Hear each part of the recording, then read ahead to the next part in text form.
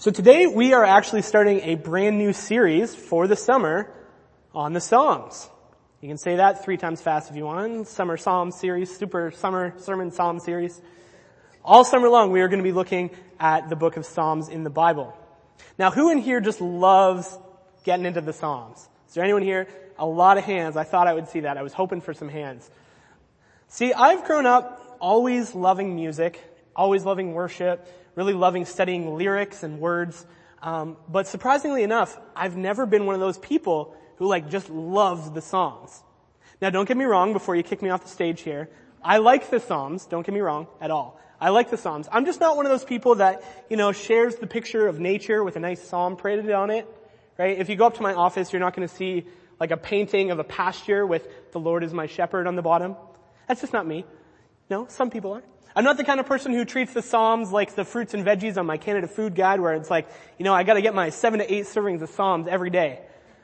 It's just not me. I like the Psalms, but you know what? Give me some of that Sermon on the Mount, some of Jesus' teaching, or let's look at some of the prophets in the Old Testament, or you know what?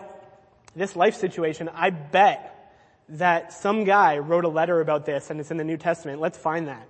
That's where I like to spend my time in the text. But with all that being said, I'm really excited for this series this summer because, well, first of all, I don't spend a lot of time in the Psalms, so I'm really excited to, grow and push myself a bit, and maybe this sermon series will help me spend a little more time in the Psalms. I think second of all, there's writings in the Psalms for, almost every emotion and feeling and life situation you can think of. So even though Lou and Chris and Jim and myself are all preaching on the Psalms this summer, I'm expecting that each week will probably look very different because the Psalms just cover such an array of different topics. And finally, I think, although many of us, lots of people put up their hands, many of us love spending time in the Psalms, I think it's one of those topics that we don't really preach on a ton, right? Sometimes someone will use a psalm or a verse maybe in connection to another topic or another point, but very rarely do we actually have messages on an entire psalm. And I think the last one I heard was actually last summer, and it was one that I wrote when I was guest speaking at a church that was also doing a summer Psalms super series, sermon series for the summer. Last summer. Again, 5 times fast later, you can say it as many ways as you want. And for those who are wondering, yes, I picked a different psalm for today. I didn't just reuse my message from last summer. Don't worry. So I'm excited about this series, and I hope that you are too. So let's get started. If you have a Bible with you this morning, you can open up to Psalm 59.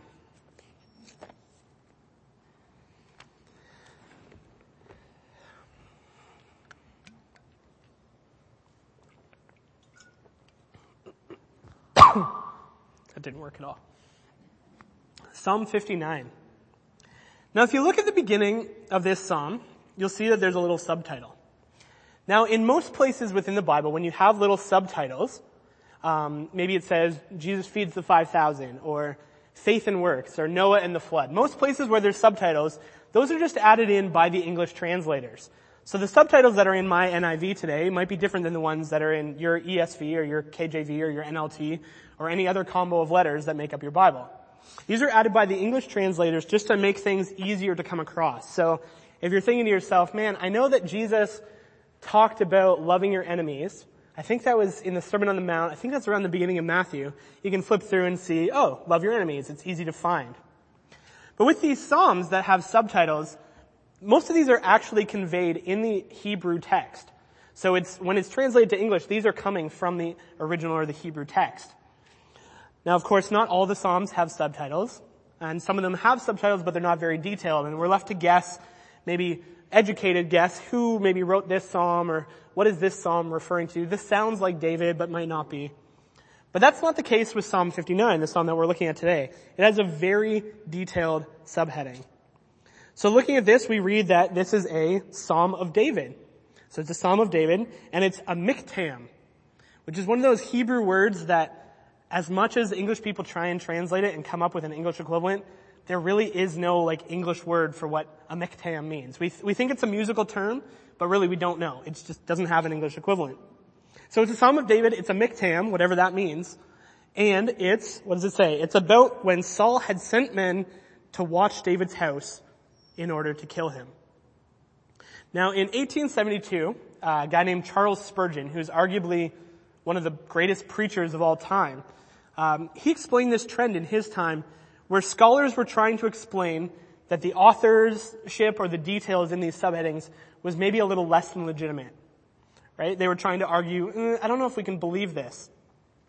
And Charles Spurgeon said in my Andrew Longmire paraphrase, everyone's just trying to show how smart they are by just disagreeing with what everyone else says. I mean, does that not sound like our world today? Or what? 1872, everyone's trying to show how smart they are by just disagreeing with everyone else. But Charles Spurgeon guessed that someday the trend would reverse, and sure enough, nowadays, the majority of modern scholars, not all of them, but the majority, would agree that there's no real reason to doubt the legitimacy of these subheadings. So we're going to move forward with that assumption and say it makes sense, and most of modern scholars would agree, that this is a psalm written by David about the time that Saul sent men to his house to kill him in the morning. So that's where we start off. But I guess before we dive into this psalm, it's about a specific story. I guess we should probably familiarize ourselves with that story. So some of you may know some of this story and some of you may not, so I'm just going to run through it quick for all of you. So Saul was the king. And David served him. Sometimes he was leading his armies in war against the Philistines, and sometimes he was serenading Saul with his lyre, which is like a little harp. But I guess Saul didn't really love David's music, because one time we read that David was playing his harp and Saul was overcome by a harmful spirit, and he tried to stab David with his spear. He freaked out. I guess he didn't like that song. He tried to stab him with his spear, but David escaped because he was nimble and spry, and he escaped and he ran home. Unfortunately, going home doesn't really do too much when you're married to the daughter of the guy who's trying to kill you. He knows where your house is. He was probably there for Thanksgiving dinner last year. A few laughs. There we go. He knows where your house is. So Saul sent men to watch David's house. They surrounded the house during the evening, and they were going to kill him in the morning. You know, to me, it's like they had the decency to let him get a full night's sleep before they murdered him. But David's wife, Michal, she's clever. She says, honey, my dad has lost his marbles.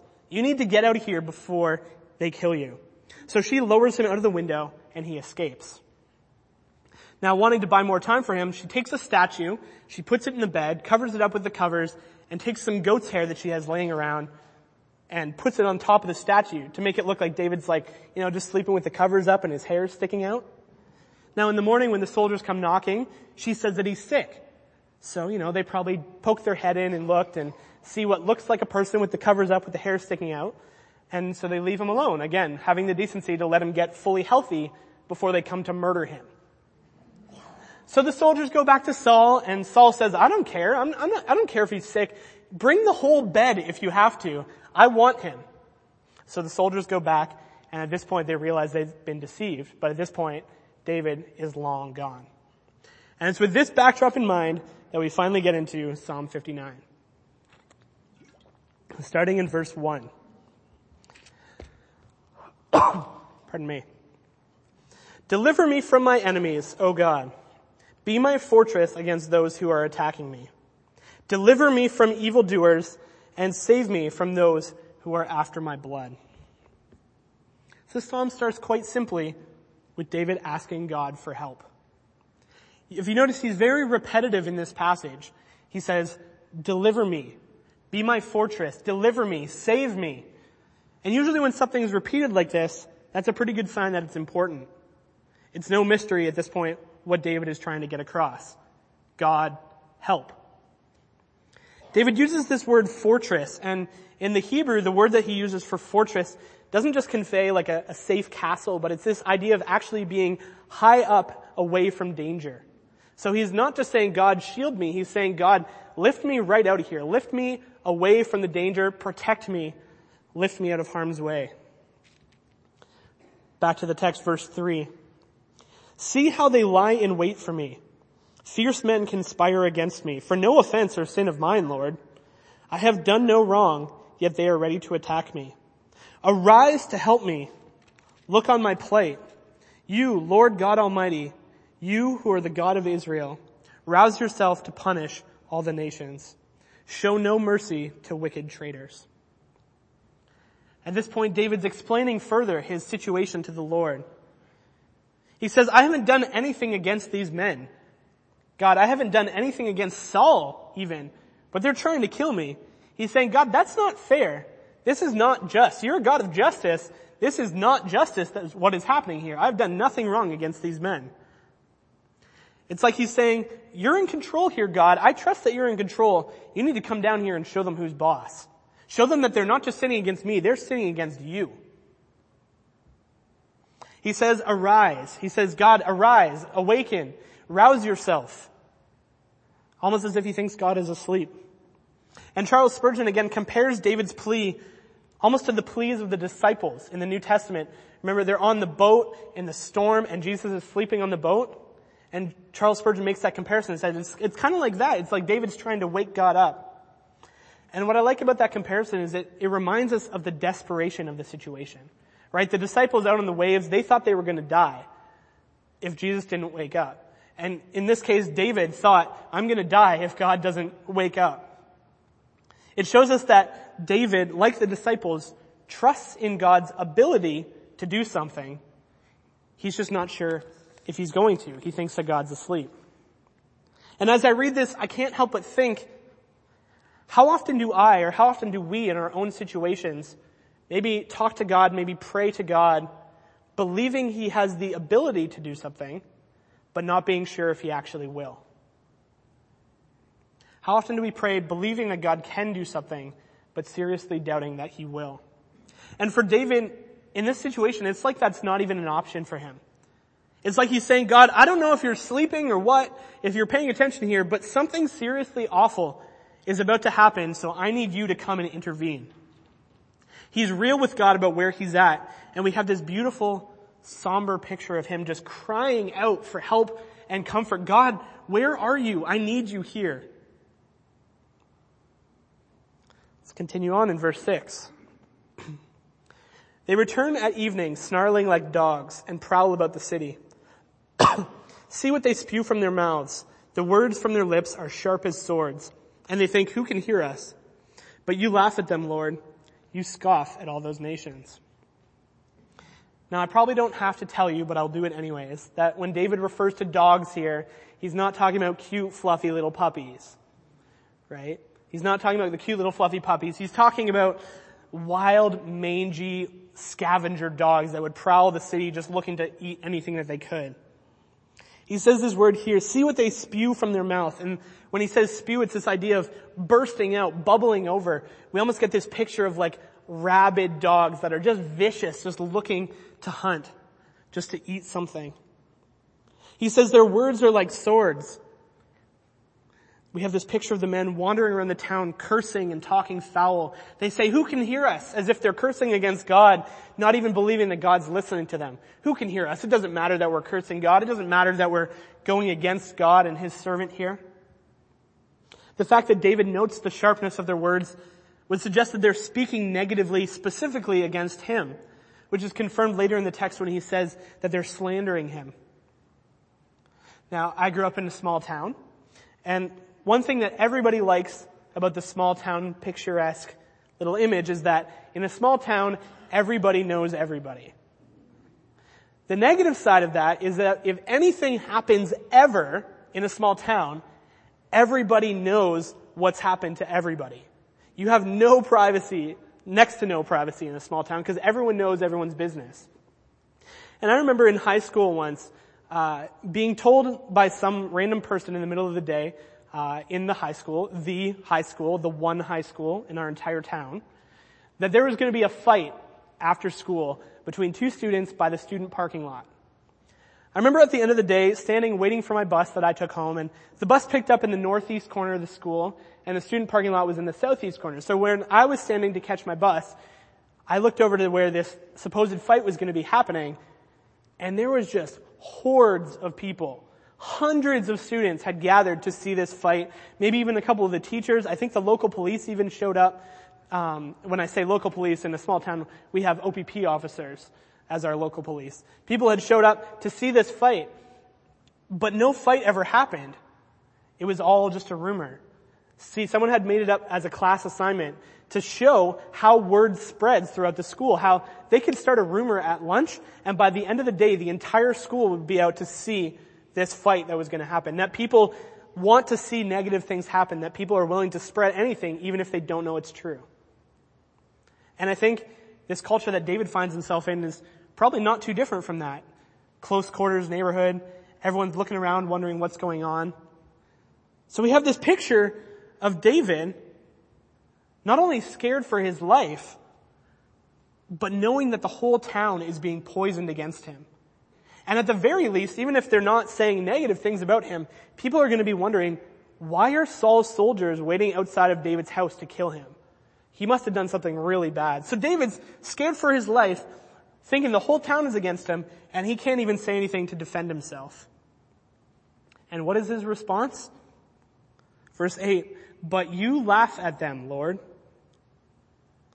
But you laugh at them. It's like he's saying, God, these things that they're saying and doing, they're real, and they're scary, and they're hurtful. But God, to you, it's laughable that they would dare to defy you. God, to you, their strength is a joke. Sometimes in the midst of difficult situations, it can be good to remind ourselves just how much bigger God is than our problems. It doesn't take away from the realness. It doesn't always take away from the pain or make the fear dissipate. And if it did, then we wouldn't have this song. But it can help to remind us that we serve the God who created existence. As Cliff said, we serve the God who triumphs over death. Death has been defeated. We serve the God who laughs in the face of those who stand against him. Let's continue in verse 9. You are my strength, I watch for you. You, God, are my fortress, my God on whom I can rely. God will go before me, and he will let me gloat over those who slander me. But do not kill them, Lord, my shield, or my people will forget. In your might, uproot them and bring them down for the sins of their mouths, for the words of their lips, let them be caught in their pride. For the curses and lies they utter, consume them in your wrath, consume them till they are no more. Then it will be known to the ends of the earth that God rules over Jacob. Once again, David uses that term fortress, and it's this time embedded in just this beautiful pronouncement of hope and trust. God, you are my strength, and I'm watching for you. You're my fortress. I can rely on you. God, you'll go before me. How beautiful is that? In the midst of this despair, we have this beautiful pronouncement of hope. Then David says this interesting thing that's confusing to maybe some of us. It was confusing to me, where he says, but don't kill them, Lord. Don't just immediately destroy them. He says, instead, let them be brought down by their own sin. Let them be brought down by their own pride. Now, some of you might lose some trust in me after this, but I'm going to say it. I'm a huge fan of the TV show Survivor. I love Survivor. I've been watching Survivor since I was a little kid. I've watched every season, some of them more than once, which is obsessive and weird, and you probably think I'm a huge weirdo now. But I love Survivor, and if you don't know the show, what happens is it's a reality show, they take 16 to 20 Americans, they put them on some tribes in a deserted island somewhere, and they get them to survive, and they compete against each other to win things, to make their life easier. So maybe they'll win a tarp to keep them out of the rain, or maybe they'll win some fishing supplies, or they can win a challenge to keep them safe. Because they're voting out people every week, and at the end of the 40 days or 39 days they spend out in the wilderness, one person can win $1 million. That's Survivor. And in Survivor, there's this one time, years and years ago, season 6, they just finished season 34, so this is a long time ago. Season 6. I know, it's such a great show. I love it. Back in season 6, it was the first time ever they divided the teams into a team of women and a team of men. Because they were in the Amazon, and the Amazon is known for the Amazon warriors, a tribe of women. So they divided the teams into a team of men and a team of women. And what I remember about that beginning of that season is the men were so cocky. We got these buff guys, these athletic guys coming out. They're looking at the girls and saying, well, we're never going to lose. I don't know how they could ever beat us. They're saying, well, they're good to look at, but there's no way they're beating us in any of these challenges. In mental or physical, we've got them beat on everything. They're so cocky. And then in the very first challenge of the season, the men lose epically. The two strongest, most athletic guys on the team lose the challenge because they can't cross over this tiny little balance beam. And at the end, to even finish the challenge, they have to degrade themselves so much that they get down on the ground and crawl across this balance beam on their bellies. They look ridiculous. And what makes it so memorable is the fact that they were so prideful. They were so cocky. They said, we're never going to lose. And then the two most athletic guys lose it for the whole team. The reason I mention this is this idea comes to mind when David says, don't kill them, let them be brought down by their own pride. He's saying, if you just kill them, God, people will forget. You know what? It'll be a big thing right now, but down the road, people won't remember that. But if they are ruined and made to look foolish and just destroyed by their own sin, people will see and they will remember that what they did was wrong. And they will acknowledge in that moment that God is in control. There's a guy named Derek Kidner, and he wrote a commentary on the Psalms. He says, the longing to see God acknowledged is the mark of a true servant. And that's what David's doing here. He's saying, God, I don't want you to just kill them. I want people to acknowledge that you're in control because of how they're destroyed. He says, I want them destroyed. Don't get me wrong. But God, I want you to use this awful situation for your glory. And at this point, I can't help but think about Jesus because a lot of his teaching follows this mindset. Right? Matthew 5:44. Jesus says, pray for those who persecute you. And it's not pray that they'll burst into flames. It's pray for them, love them, let God's glory be revealed in them. In Matthew 6, in the Lord's Prayer, Jesus says, pray that your kingdom come, your will be done. It's a call for justice and judgment. But he also says, forgive us our sins as we forgive those who sin against us. So it's a call to come and reign in justice and judgment, but also, God, we want you to forgive us, and we want to forgive others as well. In fact, the very idea of surrendering to Jesus and asking him to be Lord of our life involves this idea of using the bad for the good. See, God is glorified as we acknowledge our sin and acknowledge his sovereignty. As we admit the error in our ways and ask for forgiveness from the one who died for us while we were yet sinners. Let it be known to the ends of the earth that God is in control. Let's finish it out. Psalm 59 verse 14. They return at evening, snarling like dogs, and prowl about the city. They wander about for food and howl if they're not satisfied. But I will sing of your strength in the morning. I will sing of your love. For you are my fortress, my refuge in times of trouble. You are my strength. I sing praise to you. You, God, are my fortress, my God on whom I can rely. Again, we have repetition here. David just crying out and saying, God, I trust you. I believe you. You're my fortress. He repeats again this idea of dogs, and this time coming back and he says howling in despair when they are not satisfied. And at this point, I can't help but picture this scene from Lord of the Rings where there's these evil men who are coming to try and kill the main characters, and they walk into the room and you see all these beds which you think have the main characters in them, the heroes, and they come in and they take their swords and they just start stabbing the beds. And the first time watching it, I'm like, we're like an hour into this. This is like a 10-hour movie. Like, how are we killing all the main characters right at the beginning here? But then they flip off the sheets and realize they've just been stabbing pillows because the heroes are long gone.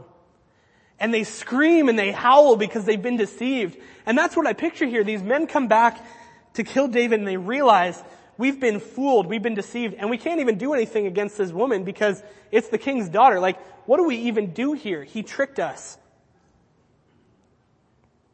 They cry out in frustration. And Kidner points out the contrast here between this howl in frustration and then what do we read in verse 16? David says, but I will sing of your strength. We have this beautiful contrasting image of these evil men howling in frustration, and David combating it with singing in praise, singing in worship. It's a beautiful picture. Again, David says, "You are my fortress," and many translations at this point actually say, "You have been my fortress." And what I love about that is it conveys this idea of remembering what God has done and using that for strength while you wait to see what he will do. Remembering what God has done and using that for strength while you wait for what he will do. It's like David saying, "God, I'm facing these evil men who want to kill me, but you've gotten me out of situations like this before. I mean, Saul just tried to kill me with his spear the other day. Right? I'm marching against the Philistine armies day after day. You remember that guy Goliath? He was a giant, and God, you helped me in that scenario, and I killed him with a stone. That should have been impossible. Before that, I was a shepherd. I was fending off lions and bears who were coming against my sheep. Like, God, you protected me in those situations. God, you've brought me this far. Why should I doubt that you're still with me?" What's tough is that when we're in situations of adversity where God seems absent or distant, or maybe we're just so confused as to why he's allowing certain things to happen. In those moments, it seems impossible to focus and remember all of the good things that God has done. It's like if I say, "Don't think about elephants," now you're all picturing an elephant. In those times of struggle and difficulty, when things are negative, it can be impossible to not focus on the negative things and to focus on the blessings instead. But that's just what David says. He says, "God, I'm in the midst of things here, but you've been my fortress before, and you're going to be my fortress again." Colossians 3:2, set your minds on things above. That's what David's doing here. He's saying, think about the ways that God has blessed you. Think of the impact that Jesus has had on your life. Maybe you're here today and you actually find this really difficult to put into practice. Maybe you're in the midst of a tough season, or maybe for some of you it feels like life is one big tough season. Maybe you find it difficult to see God's provision in your life. And if that's you today, I just want to say that you're not alone. I too struggle sometimes with seeing God's hand in the situation. I struggle with trusting in God's plan. Natasha can attest to the fact that there have been days this very week while writing this message that I've struggled with fear and anxiety and worry. Emotions and thoughts that definitely don't go hand in hand with fully trusting in a sovereign God.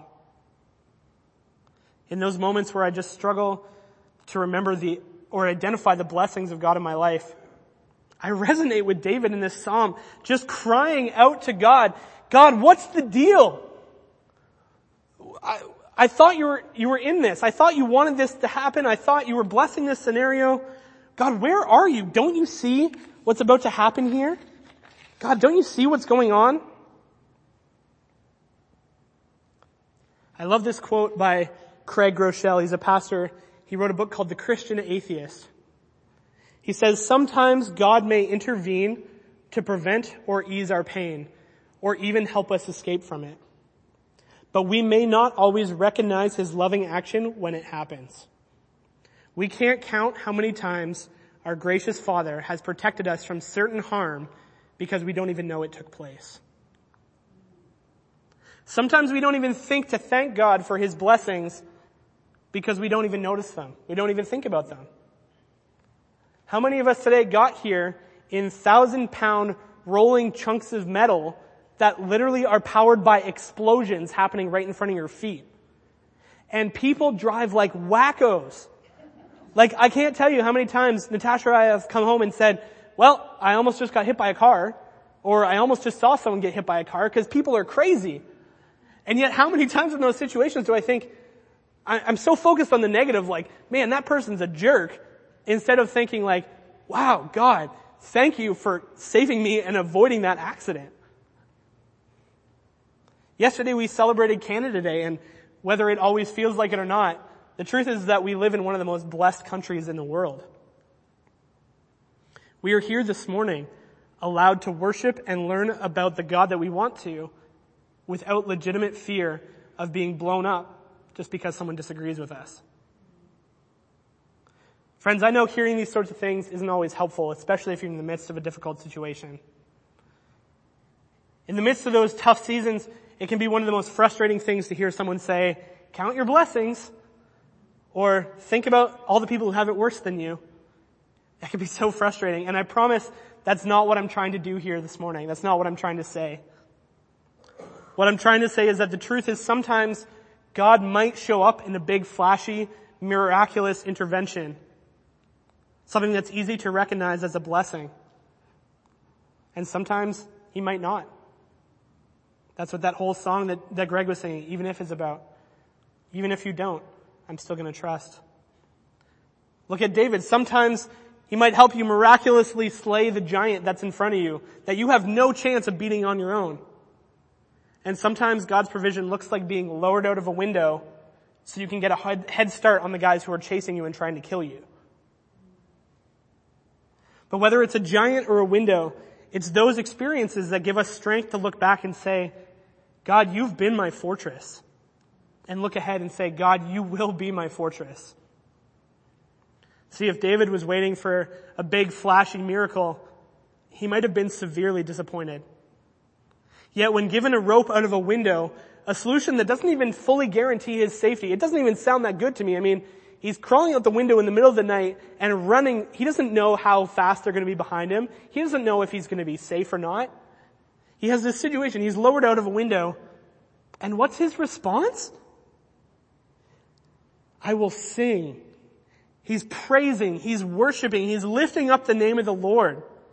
He considers this simple blessing, this simple provision so important and so monumental that he wrote this song that we're reading today, which encourages others to do the same.